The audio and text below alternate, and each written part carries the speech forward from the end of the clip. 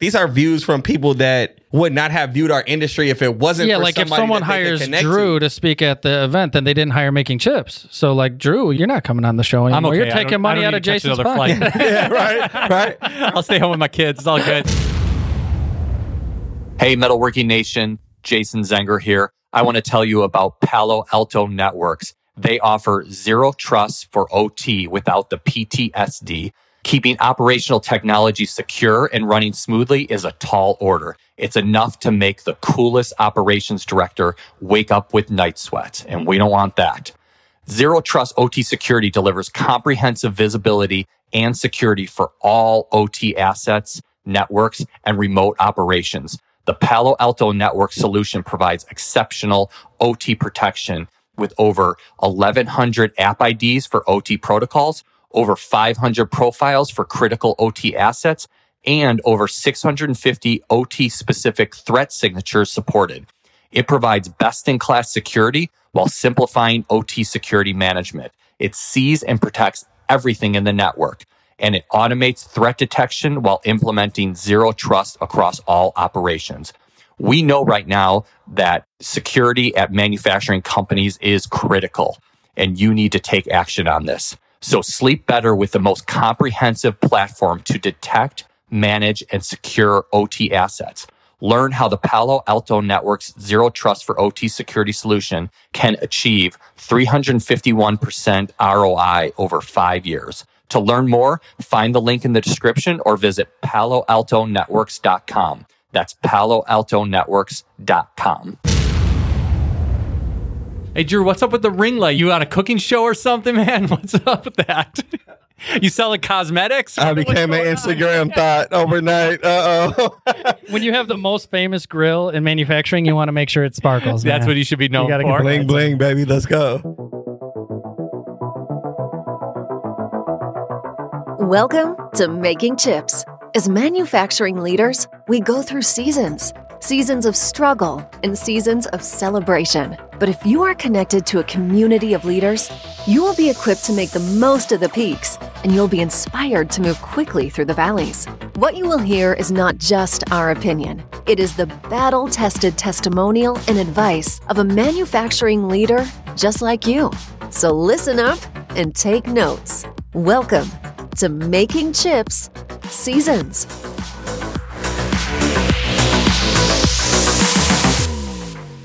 So here we are, St. Louis, Missouri. You can find me in St. Louis. We're here with Andrew Crowe as our guest host. Is it Drew now? Yeah, Andrew, Drew. I feel like your parents call you Andrew, but I really didn't have a preference up until I was forced to make one. This amazing. It's going to make me sound bougie with the ring light thing. You are bougie. I am a little bit. So he didn't used to be bougie, but now he is. Yeah. Now I'm stepping into my bouginess or being pushed into it. So I've signed with an agency, and the first things that they said was, we see Andrew, we see Drew everywhere. No matter what you do, it's a different name, so you got to pick one. I threw them all in the hat, and I'm officially Drew Crowe. Well, hang on. No. He's the MFG. So Drew, I've got my MFG leader shirt. Let's go. The Making Chip shirt, which I don't know if I've given you one or not, but we should. Yeah. Oh, yeah. And sometimes people look at the MFG and they're like, are you swearing at me? Like, what's mother, father? What's going on there? What's the story behind that? So, you know what? A lot of people ask that question. So I'm glad that we can clear the air right here on Making Chips. Always a first on Making Chips. Saying? This is like the biggest platform for us. But no, it's a big thing to just let everybody down. There really is no meaning. There's so many different meanings. So no matter where I am, somebody has a meaning for it. It's like a good piece of art, man. You decide. Exactly. Whatever it means So to you didn't name yourself this. Nobody should ever give themselves their own nicknames. I agree with that. Yeah. And we had, so I got to call this out. So I had a friend, and I'm just going to say his name. His name's John Tauber, and he used to run with me and my crew, and we all had nicknames. Well, he never had one, so he decided he was going to go by T-Bone, because his last name was Tauber. And we're like, and we used to make fun of him so much about it because we're like, no, you cannot nickname yourself. Right. And now we're calling it to you in jest, right? So, have you seen that commercial, Lil Baby KK? You know what I'm talking about when you're watching football? And so like all the panelists get a nickname and they name one Lil Baby KK, and everyone else's is real cool. And he's like, no, I don't accept this nickname. So the MFG. And I am not going to talk about the nicknames that I've had over the years because I'm not giving y'all any more fuel to make fun of me about. So that's the thing. We grow into them and we grow out of them sometimes, and sometimes they stick, right? Yeah. So Andrew's Drew, and now he's just the MFG. Yeah. So I was, obviously in tons of machine shops, and we have fun in machine shops. Yes, sometimes at the expense of other people. Unfortunately, this was not one of those things, but we gave each other nicknames all the time, right?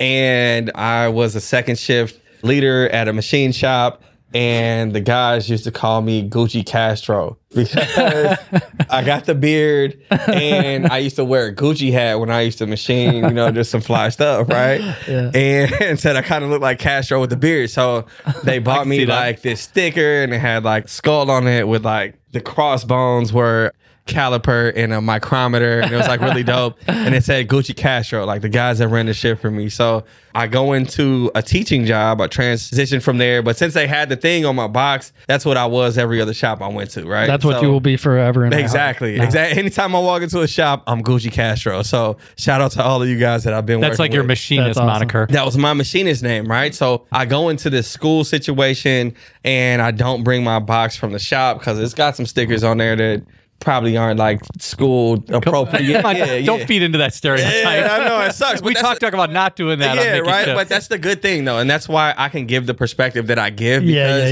I was one of the scumbags. You know what I'm saying? So who better to teach you how not to be a scumbag in the shop than somebody that kind of was one? So you cleaned yourself up and became bougie. I did exactly. So with the polishing came the new nickname, and I walked into this classroom. And actually, one of my students are here, so we can ask him about it. But the first class that I had, they were just as shocked as anybody would be to see their instructor with gold teeth and as young as I am, right? So they weren't expecting it. So they wanted to give me a nickname. And I came in after first semester, and I was blessed with the MFG. And as I would ask them, so what is this? Are you guys cussing me out? Like, do you love me? Do you hate me? Like, what is this? And everybody had a different meaning for the M, F, and the G, and they were all dope. So it just became a thing that stuck. And as I went on the road and I go speak to other kids in other colleges, they always have a great idea of what it is. The younger the kids, the more vulgar it kind of is. Like, who are y'all parents? But no, so there's been some cool ones, but long answer to let everybody down. It's whatever you Well, and now we're taking it to a whole new level because all the titles of your episodes. Yeah. By the way, thank you for being a guest host. Oh, no doubt, man. Thank y'all for having me. We love our guest host for season 1. I think you're the last guest host. Oh, there's one more who we got to bring on, but he's the last one in season 1. Yeah, we're gonna have to kick off a new season soon. So yeah, we're pumped about that. But let's go MFG. So your episodes are going to be like this one's manufacturing fuels greatness. How cool is that? Yeah, you know what I'm saying? That was your idea, Nick. So yeah, you got really that dope. One. Yeah, did you see that? Yeah, giving me credit. I give you credit every 100 episodes. That's or something dangerous, like that. man. You better be careful. I will also say this. I'll also say this. You come up with a good idea every once in a while, buddy. Anybody that is listening, this is a challenge to you all. What does the MFG stand for y'all? There you know go. what I'm saying? Yeah, if you listen to this episode, we comment. usually keep the call to action at the end, but we're going to do it now. If you listen to this episode and you like it, share it on LinkedIn or whatever, Instagram, wherever you have something that you can share. Wherever you at. And tell us what MFG means to you. So can I tell a quick story? I got another quick story. Okay, and then we got to introduce our guests. We will, and then we'll introduce our guests. Actually, we got to do our segment, which I think Drew's got a chip on his shoulder that he wants to share. Oh, yeah. But kind of heavy. I got a quick story. So you're from St. Louis. You say y'all. I just moved to Nashville. I always did say y'all, even though I was from Chicago, but now I'm starting to say it even more. And this is the cutest thing. I was at church yesterday, and we had some missionaries from Lima, Peru that were at the church kind of like telling their story. And there was this cute older lady that was the translator. Her father had supported some of these guys going back like decades, and now she's kind of like taken that over, and she's come back to do the translation between this Peruvian missionary and our congregation in order to say what's going on. And as she's translating, she's throwing y'all's into the translation. And I told her, my wife, I'm like, is he saying y'all in Spanish? Because I don't think he is. There's got to be a Spanish y'all, right? It was like, she was just like this 8-year-old. It's like way. Yeah, right, exactly. It's way. Yeah. Hey, way. Yeah, 100%. You know It's like all the guys I grew up in the shop. The y'all is universal. You know what I mean? So it's funny. Are you tired of putting out fires? Is the coolant starting to go bad? Are your cutting tools edgy, or is that just how you're feeling? Chances are, we've been there too. So, we have to ask, what's the chip on your shoulder?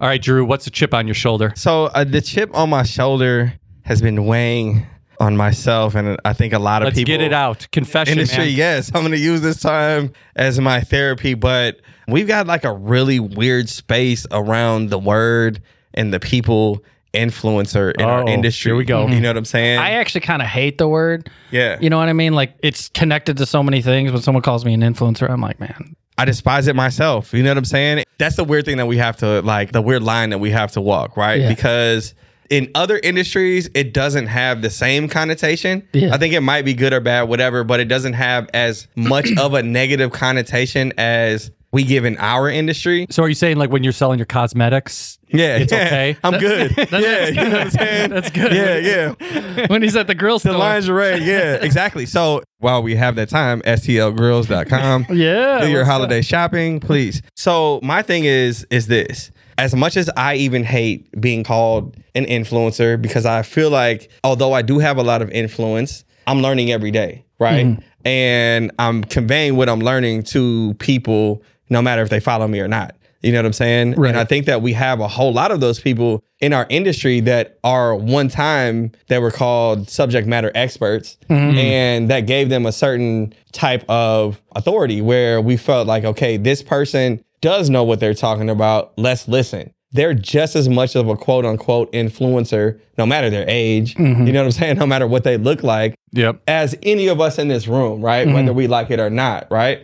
But when we just call people influencers and then we call other people subject matter experts, or even go as far as to say expert or whatever that may be, then we're saying one is for show and one has more substance, right? Yeah. Yep. And so then that discourages people from creating content and showing what we do in our industry. Yeah. Like putting Yeah. themselves out there. Well, 100%. I always like to say, and this kind of goes back to the roots of making chips, I'm just trying to inspire others. It's like Right. we're trying to raise all boats here. You know what I mean? We're trying to help Yes. the industry. Yes. And it's not about me. I'm just want to be a platform to be able to raise other people up. I don't want to try to be a cult of personality. Right. And I think it's, if you make a career out of a cult of personality, you're trying to support that cult of personality always. And so you want to subjugate other people who could potentially threaten you from an influencer standpoint. Yes. It's kind of like goes back to that whole notion of what's the primary job of a politician? To get reelected. Well, what's the primary job of an influencer? Make sure they're their only influencer. No, I don't You know think what I mean? that. But so I think that that's where. And I'm not saying you're trying to do that. You obviously you're not. You know, but there's people that do.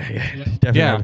No, but I think that's where we misalign things, because for a long time, I don't think that there, in any other industry, yeah, maybe there is a race to the top for influencers because that industry has already accepted influencers and said, okay, there's going to be this many, maybe. You know what I'm saying? Or over time, we've seen that this industry can support 5 or whatever that may be, right? Yeah. But that scarcity mindset of you're going to take something off of my plate as an influencer, we don't have the luxury in manufacturing. You know what I'm saying? Yeah. The Right. reality of that is people, We got so many boats we got to raise. yes. And people, they're not saying like, okay, I see Nick as the only influencer, right? You guys have 2 totally different stories, right? Right. You guys have 2 And totally different personalities and everything. There's people that love this show because of you. There's people that love this show because of you. There's people that love But probably this show mostly because of Nick, or like, No, would you probably say not. 50-50? Which way are we leaning here? I mean, Jason was first. I came to save it. But- Yeah, I mean, I always try to, like, if I can make another church analogy, one of my big influences is a preacher named John Piper. And like what he's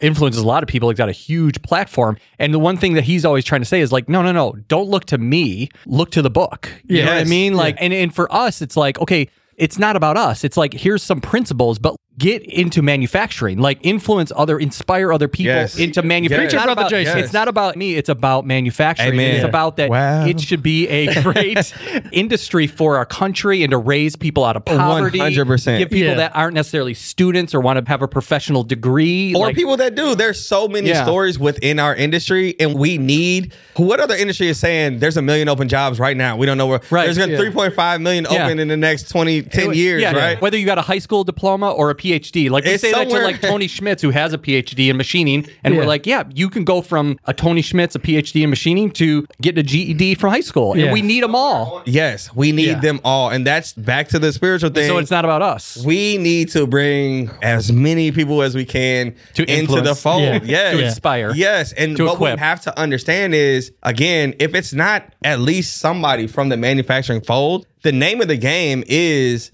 content and influencing. You know what I'm saying? Yeah. So if they're not influenced by us, they're going to be influenced by someone else that could hire them or someone else. Yeah, I feel the chip on your shoulder, man. I think there's I'm imagining like an actual chip, like a poker chip. Oh, yeah. So there's two sides to this. Not a metal chip? Well, no, just because it might be more than two sides to a metal chip, man. It's all curled up. It's a 6 or a 9. You know what I'm saying? Come on, roll with me here. Roll with me here. All right. So on one side, the caution is don't be a phony influencer. Don't be like, oh, I want to sell things to manufacturers, so now I get a Ring camera like Drew and a ring light.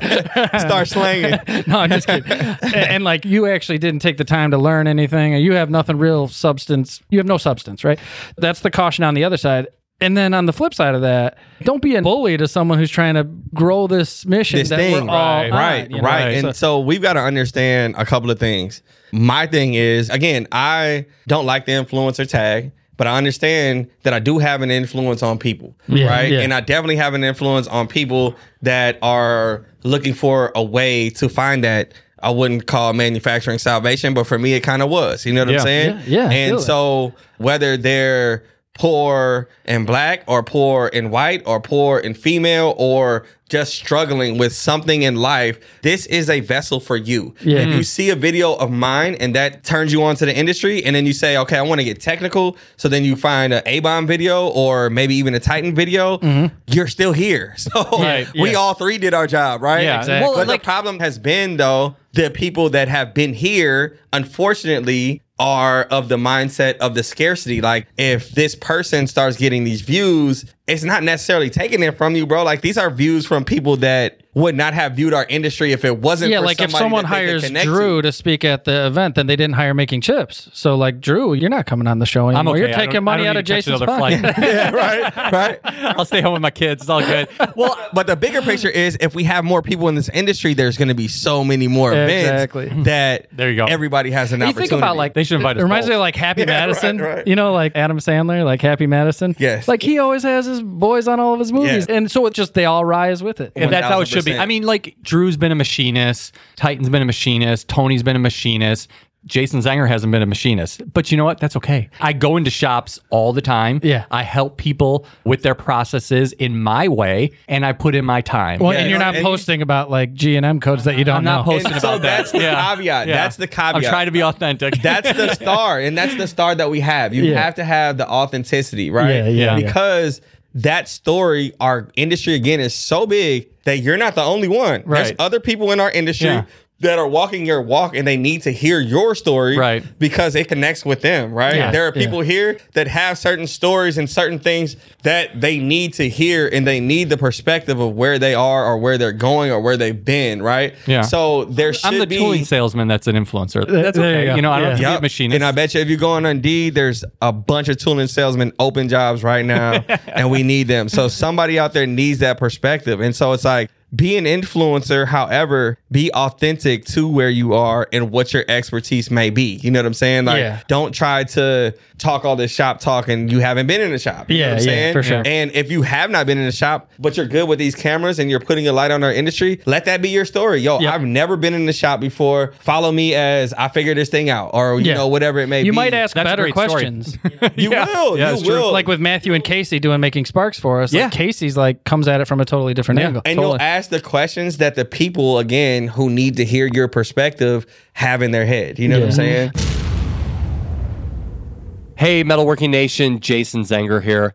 Do you know I operate on NetSuite, the ERP when you need one source of truth for all of your data, your CRM, your accounting, your operations, everything. If this is you, you should know these three numbers: 36,000, 25, and 1. 36,000, that's the number of businesses which have upgraded to NetSuite by Oracle. NetSuite is the number one cloud financial system, streamlining accounting, financial management, inventory, HR, and more.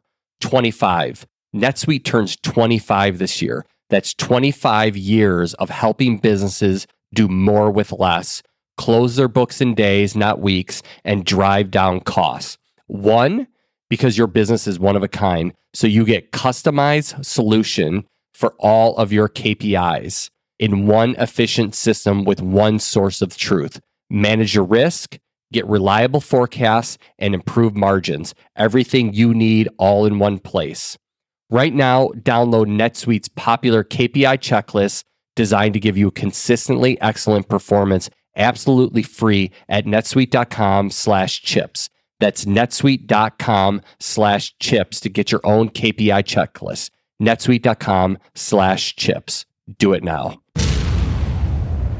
I got a perspective I need to hear because this was a big chip. I could see it being heavy. You got a guest to introduce, and he's got a story. He's got a story. So why don't you introduce our guest? All right. So our first episode, right? Our first MFG Making Chips episode is a gentleman that I was definitely inspired by when I first got into teaching, and then going from teaching to traveling and speaking. This guy is somebody that is obviously local to St. Louis. So we hit it off there. But then him being in the age bracket that he is, we could really connect on a lot of different things that matter to us and that we saw that was going to push this industry forward. So we connected there. And then I got to hear about his story along those lines, and seeing him everywhere and seeing him active and involved. I just really wanted to be able to share my platform and tell this story, because there are people, like we said, that need this perspective and need to hear this story. So I got my dude, Dan Porters from Edge Technology. What's up, Dan? Hey, Dan. Thanks for having me. It's great to have you. No pressure, first guest. No pressure. That's all good. Yeah, I mean, if you fail, Drew really kind of goes down with you. So I know. We both riding on this thing. We're one episode long. It's probably my fault then. No, I appreciate you guys having me out. It's a topic of mine that I'm super passionate about, because I was kind of a ship without a rudder for a little while under my own doing, but found this industry and kind of figuring things out from there. And I'm excited that we're going to tell your story, because I see you everywhere. Yeah. We're both in like the machine tool peripherals world. Yeah. You see each other at like trade shows and stuff like that. Yeah, right? and like open houses and stuff. Yeah. So Edge does bar feeders for those that don't know, and we obviously do chip conveyors and work holding and things that like get sold with machine tools. So we're in the same place all the time. We've hung out a few times, but I've never actually heard your story. Yeah. And I didn't realize until today that your stories totally intersect with Drew's. Correct. Yes. Correct. Yeah. So let's go back to the beginning. What is your manufacturing story? That's like the question we always like to start people off with. Let me tee it up a little go bit ahead. more, Go ahead, too. Drew. Let me It's get your some show, cues man. to it. Yeah. So before we get into Dan's story is where a lot of people are right now, right? Me being in an academic setting and then also speaking with industry, I get to see the perspective of kids that don't know it's their senior year. What do I do? I'm struggling. I just had fun all of these 4 years. Now life is looking really real. It's my last semester. 4-year college might not be for me, but how do I make a good living? You know what I'm saying? Like, what are my options to still do that? Their parents are thinking the same thing, because we know our kids. You know what I'm saying? Oh, yeah. And it's like, yo, my kid's a good kid. Traditional school wasn't for them. I don't know if my kid's going to be able to have a good rest of their life, or if they're gonna be living off of me. You know what I'm saying? So I try to calm them down. One of the things that I do is tell them that one of our favorite people, Jesus, was in the trades. Yeah. He was a blue collar worker. Yeah. And Jesus also didn't go to college. So things are going to work out. That's a little entree. So That's way too big of a comparison. yeah. So here's baby Jesus. Yeah, we have Christmas coming up. I got a little side thing that I just learned. I don't know if you guys know this, but the Hebrew language there's not a lot of words in the Hebrew language. So like when you have a word, it could mean like multiple things, right? There's like a fraction of the number of words in Hebrew as there is in English. So somebody told me once that it's a little bit like we believe Jesus was a carpenter, but the word could also be translated possibly that he worked with like bricks or like structures, maybe like built houses, Early that lathes. type of stuff. Not lathes, not lathes. You know, Was definitely Jesus a not- machinist? there was no lathes. Yeah, Was there was Jesus no- a machinist? That's the case we're gonna make today. yeah. Is that like a new sticker or T-shirt we're gonna come out with? Yeah. With Jesus brought us to Bridgeport. I want to hear Dan's perspective, but one thing just on what you said about like where people are at right now, your senior year, junior year, whatever, you're like, man, I got to get a job or I got to go to school or whatever. I think right now, especially, maybe this is just my opinion. I'll just speak for myself. I think I'm more skeptical and questioning higher education more than ever. So are kids. Okay, so it's So are not kids. just me. Yeah. So as I travel on tour, I speak to high schools, I speak to technical schools. I do all of this stuff in different cities, right? So I'll be in Nebraska one week and then I'll be in the Bronx the next week, right? But no matter what these kids look like in their circumstances, they're all really, really skeptical of these traditional systems. Because if you think about the screenagers right now, everything that they've seen stability in, stock market, real estate, they were birthed during pandemics. They were birthed during the recession that we were like, yo, what? You know what I'm saying? Like, that's their level of understanding. So Dan, go back to where you were, like when you were in this mindset. Yeah. What were you thinking? Well, so uniquely enough, I graduated high school in 2008, which was not a great economic time here. And Great segue.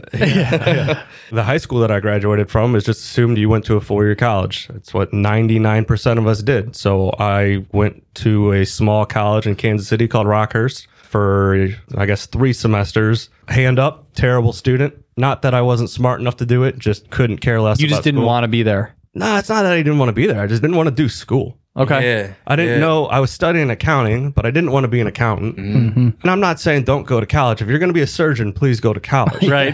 Right. But I'm learning these things. I'm like, why am I in pre-calc? Right. I don't need calculus to be an accountant. Yeah. And it was really expensive. And I'm just like, man, what am I doing here? So then came back home from Kansas City, moved back in with mom and dad. Let's pause right there. That's if we can. What was that conversation like What's that? with your parents? Like, yo, you know what I'm saying? I'm going to embarrass you by not allowing you to say that your son graduated college. Yeah, they were pretty supportive. Oh, that's good. Probably nervous. Okay. I mean, they saw the potential that I had and probably thought I was wasting it. Yeah. But they didn't say that to you. No, they probably thought it though, and I wouldn't blame them. Yeah. So then I came home, was enrolled at Merrimack Community College. I say enrolled because, sorry, mom and dad, I was enrolled. I wasn't exactly going. And I was working as a manager at my buddy's soft pretzel store. And I'm 22 at this point. Does it start with a G?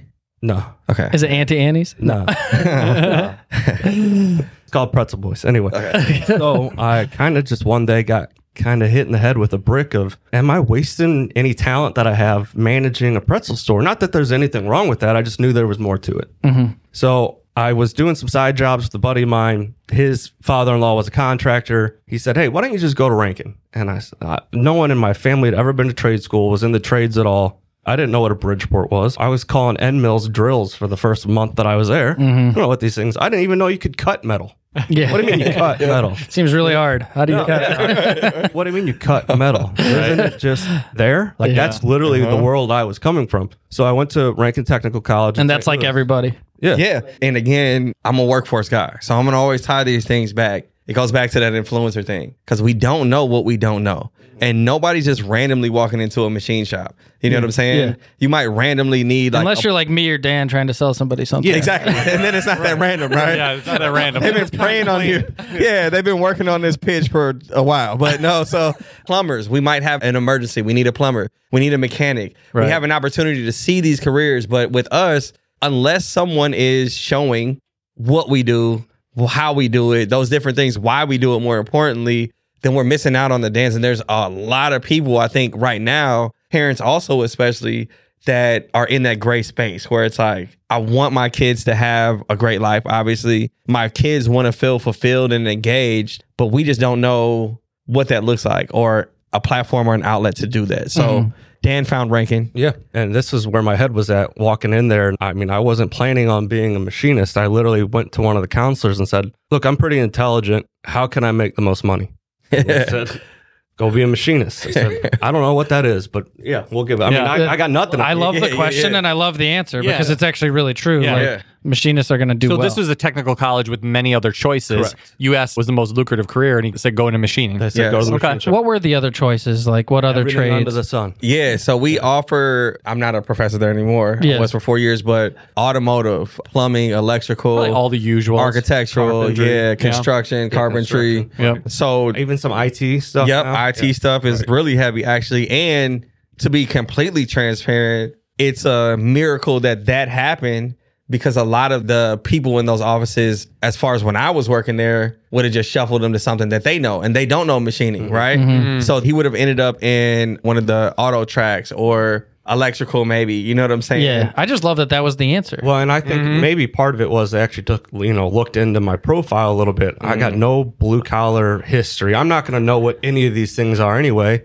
Well, he was studying accounting. Maybe he can do math a little bit. Those numbers. Yeah, there you go. Yeah, like, I don't know. Maybe they just made that connection. I don't know. Yeah. But anyway, it ended up being a blessing in disguise because after I graduated from there, I went to work at a local tool and die shop for 6 years and learned. I don't call myself a tool and die maker because that term's kind of held with reverence and get some pushback on it. Sure. But holy smokes, you learn a lot. Yeah. And I did everything under the sun in that shop because they'd move you around, whether it was intentional or not. Just about every year, you'd be doing something else. Did you start as a machinist at that shop? Yeah. Okay. I started as a lathe programmer and operator. Okay, cool. And then went to EDM, went to mills, went to assembly, spent some time in engineering. Where were you? Davis Tool and Die in Fenton. Okay, yep. Yeah. All right. Cool. So- Did you place him there? No, so I wasn't actually teaching. I was in the field when he was. So I was at Rankin 18 through 22 as a teacher. And then I actually left just April of 22. Okay, gotcha. Yeah, Cool. yeah. So then Rankin's where you got your basic education, and then you go to Davis. Correct. And then tell us what's next and what's the next So- chapter there. If I could. Yeah. It was your show, Drew. Yeah. I mean, I can. So I will. No, I mean, you let me know if I can talk. Okay. So, and I know we're talking to the leaders, business leaders, but I think that we're also talking to job seekers and we're talking to people who know nothing about this career and this pathway and all that we have. So I want the industry, the business, the entrepreneurs, the industry leaders to listen to this story and then think about the things that turned him on and the things that brought him into our industry. And think about how you can apply that right now to your local trade school. Like, how can you start building these bridges to make this pipeline stronger? So that begs the question, was this company actively recruiting you while you were at Rankin? What did you think your job prospects were going to be? How did you end up there? And then more importantly, like, I've hired for shops and I've been in shops, and tool and die is held with high reverence. You know what I'm saying? And I feel like within a shop, that's probably where the most scrutiny would be in hiring, right? I'd probably need either somebody that's super specialized and really understands the different metals we're making, the molds we have to make, work holding is crazy important, right? Fixtures. Or I got to have somebody that is willing to shut up and learn. Yeah. You know what I'm saying? So how did you get from your final semester at Rankin to working tool and die at Davis? So after I completed my first year at Rankin, Boeing actually came through with a really, really good job offer, and they asked our instructors, we want your top 2 or 3 recommendations. This is going to sound like I'm bragging. I'm not. No. Hey, no, but hey, yo, talk your top talk, 2 bro. or 3, your top 2 or 3. It's all Come good. on, yeah, you know. So I almost took that job, but strangely enough, they wanted you right away. They didn't even want you to finish your program. And I was like, well, I only got a year left. I don't even have a certificate to my name, much less a degree. So I turned that down. Anyway, Davis Tool and Die approached with a similar question. And I actually worked there part-time through my last year's school. Uniquely enough, they actually hired 3 of us at the same time.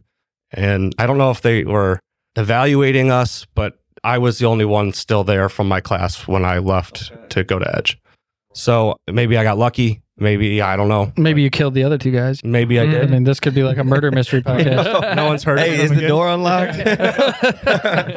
No, so I guess it was a fortunate situation. So I think maybe fortunate, but I think there's lessons in here. And I think that a lot of manufacturers that I talk to, most of what we talk about is hiring people. Drew, there's not enough people, or I can't find these people, or where do these people come from? And it's like the companies that are winning right now are building that relationship while these kids are learning, or they're doing it, they're teaching and hiring at the same time. And there's a two-handed approach, right? And if you're waiting until kids are a year in or 2 years in and they've been with a company, especially now, bro, like you left in 15, correct? Yep. I got there in 18, right? And when I got there in 18, our first semester with our students, they would have like a big orientation and like, this is what you're going to learn. This is all the dope projects that you're going to have. And then immediately after that, it was Boeing for him. But for my students, it was Honeywell. And Honeywell would come in and they're super government locked in. I don't know how much we're going to have to redact, but they would come in and they would offer everybody in the class, show this dope video of we make defense stuff, like really getting pumped up. We're going to hire you at $36 an hour. There's going to be a guaranteed $1.50 raise. You can't start until after you graduate, but you've got to get government clearances. So we're going to work on that with you now. We're going to fly you out in a couple of months. And these are kids you don't know. They could not know a drill from an end mill. You know what I'm saying? But they're planting that seed. And these kids, the whole 2 semesters that they're there, they're interning with people. They're getting a lot of local offers. Yeah. But what's on the back of their mind? $36 an hour at Honeywell. Just they're like going he to was fly like, me hey, out. what trade can I make the most money? Right, exactly. And stability. You know what I'm saying? Yeah. It's not let me just talk 36. to stability a little bit, because I think there's another lesson here too. You hear names like Honeywell and Boeing or Woodward, like Woodward's right nearby. Yeah. Advanced, or in Rockford, where I'm from. And you hear those big names. It's kind of like the same thing with a big university. Like, oh, I want to go to U of I or Northwestern or whatever. And you're like, oh, I want to go there. But I think like the Davis tool, you know, the smaller tool and die shop, they might be more flexible in some ways. They might have more stability. They've got more clout. You know what I'm saying? And 9 times out of 10, Davis is making stuff for them. You know what I'm saying? So it's like, yo, Honeywell's good and shiny, but it's just, you got to know how to hustle, bro. You know what I'm saying? Like, and there's nothing wrong with going to work for a Boeing or a Honeywell or anything like that, but don't write off the Rankins and the small technical schools just like you shouldn't write off the tool and die shop. Right, 100%. And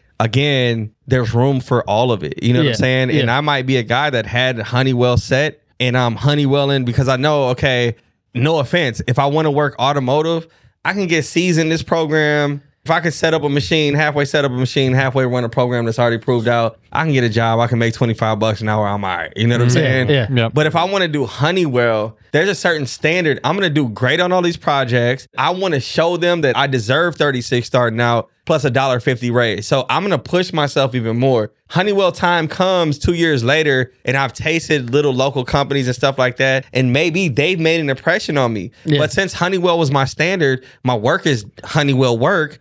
And now I'm coming to a mom and pop shop because it fits me more. You know what I'm saying? And maybe you're running the milling department or the lathe department. Maybe I'm showing them how to cut hard metals now. Or maybe I'm showing them how to do multi-axis work now. And now they have a new revenue source, right? Or maybe you're not even making chips at all, right? Right.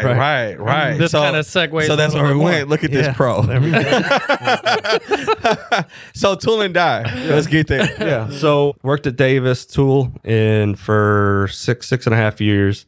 Cautionary tale for the machinists out there, maybe.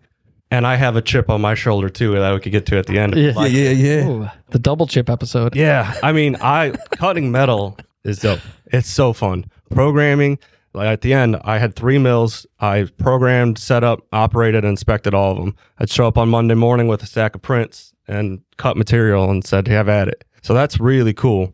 I did start putting out my resume, though. I'd worked 24 days in a row. That's Saturday and Sunday included. Wow. I mean, our hours were 55 hours a week were the minimum. It wasn't anything to see a 75, 80-hour week. Wow. Burnout's a real thing. Real thing. Yeah. So, and I'm really, I guess we'll go right into the chip on the shoulder. I'm not the every kid needs a trophy kind of guy. That kind of stuff at all. But my thing about the machining industry is when you're perfect, you just did your job. When you're 100% perfect, all you did was your job. When you're 99% perfect, you scrapped a part. Right. That weighs on you. After doing it 24 days in a row or 6.5 years in a row. Where if you're not 100% that day, you didn't do your job right. Yeah, the standard might be too high. Which goes into another conversation that I have a lot with manufacturing leaders. And they call me into their shop and they're like, Drew, I'm working with the local colleges. I'm working with community members. I can get people in, but I can't keep them. You know what I'm saying? Why can't I keep these people? Are they scared to death to scrap apart? And that's the reason why there's no room for them to learn. There's no room for them even to say, hey, I think I might scrap apart. Can you show me how not to? Yeah, right. Because in our machine shop, that means this dude is inadequate. Yeah. And now his ticket's written. You know what I'm saying? You almost like don't want to look like an imposter, so you don't even ask any questions. Yes. Right. You know what I'm saying? You don't ask for help because Yeah. then I don't know how to do that. Exactly. Now I'm incompetent. And We've had whole episodes about that. and we push people away, and they're Yeah. not finding, unfortunately, another job in manufacturing. They're leaving our industry completely. Yeah. Because the amount of companies that are getting it right are so small that most of us have that mindset. You know what I'm saying? Unfortunately. And I ran a shift. I had that same mentality, right? Yeah. But then I did a case study when I was at MIT, and it showed how they do it across seas. And they lean into problems. If you say that there's no problem, that is a problem. Yeah. So that level of transparency says, hey, this is my problem. This part's not going to be that good. And then leaders can say, okay, now I can put a solution in place to where we're not scrapping parts. You know what Was I'm that saying? part of the Toyota manufacturing? Yeah. That was. Yeah, we talked about that when we spoke at that tri-state machining. Yeah. I mean, thing. it was a huge red flag when people were saying that there was no problems. They actually, Like, look at speaking my of shop. Like, nicknames, look at all the stuff we did, right? And then it was this guy trying to talk to his Japanese owners. Yeah. And he's like, look at my shop. We get everything right. And they're like, man, he didn't bring us any treasures. That's what they called the problem. Yeah, they called them treasures. Yeah. so in our same case study, they have a nickname, I can't pronounce it, for American workers. And it translates to no problem, boss. And that's what they were calling us. They were calling us really? no problem, boss. Kind of like a Because way it to translates them, to y'all. Yeah. You know what I'm saying? Hey, Nick, thanks for sending me that shop tour video that you just did. That was great. Yeah, I got the idea from one of my customers, and they told me that when they have a prospect visit their shop for a tour, they have an over 90% close rate. Well, with all of these supply chain problems, people are setting up new vendors all the time. Why not send them one of those videos instead? Yeah, it was great. The ThomasNet team helped me. They sent somebody to my facility, and they were able to kind of capture a shop tour without it being in person. So you can check that out on my ThomasNet profile, Advanced Machine and Engineering or Hennig. We actually had 2 of them done. That's great. And I talked to ThomasNet about this, and they said that they can send a camera with short notice anywhere in the U.S. and Canada. And when you go to ThomasNet, you can engage with 500,000 suppliers, 78,000 categories of products, and every month they have 1.5 million buyers searching out suppliers. And videos are a great way for people to find out about your facility. Yeah, and it's really easy to sign up. You just go to the website, thomasnet.com, and a few clicks, and you'll be right there. So go to business.thomasnet.com/programs, and that'll take you directly to sign up for one of their videos. That's business.thomasnet.com/programs. So that is what we unfortunately also had. That's one of the blind spots that we have, that we're not in a space where we're having these conversations or letting these people have these conversations without saying, oh, well, that's not how we used to do it. They're a snowflake. They should push past it. And it's like, maybe. However, this is the world that we're in. You know what I'm saying? Yeah, for sure. And I'll say also from the machining side, that's what made me bounce jobs. It's like, okay, if I'm great at this machine and I do 100%, when they bring another machine in the door, am I the person that gets to work on it, or are they going to keep me on this machine because I get this machine running at 100%? You know what I'm saying? Right. And it's like, man, sometimes you're too good to even grow. And the thing that saved me was jumping around industries. And then when I couldn't find different, like automotive to medical to whatever, and then when I couldn't find something that would engage me, ranking actually saved me. Being able to teach. Boredom can burn you out because you're doing the same thing. Yeah, not having a new job. Okay, Drew, I knew this was going to happen with you, dude, because like Drew talks a lot. Well, yeah, he's like a good storyteller. He brings on good guests like Dan. So we try to keep these to like 45 minutes tops, which is where we're at right now. And when we have awesome episodes, we do a part 1 and part 2. So let's conclude part 1.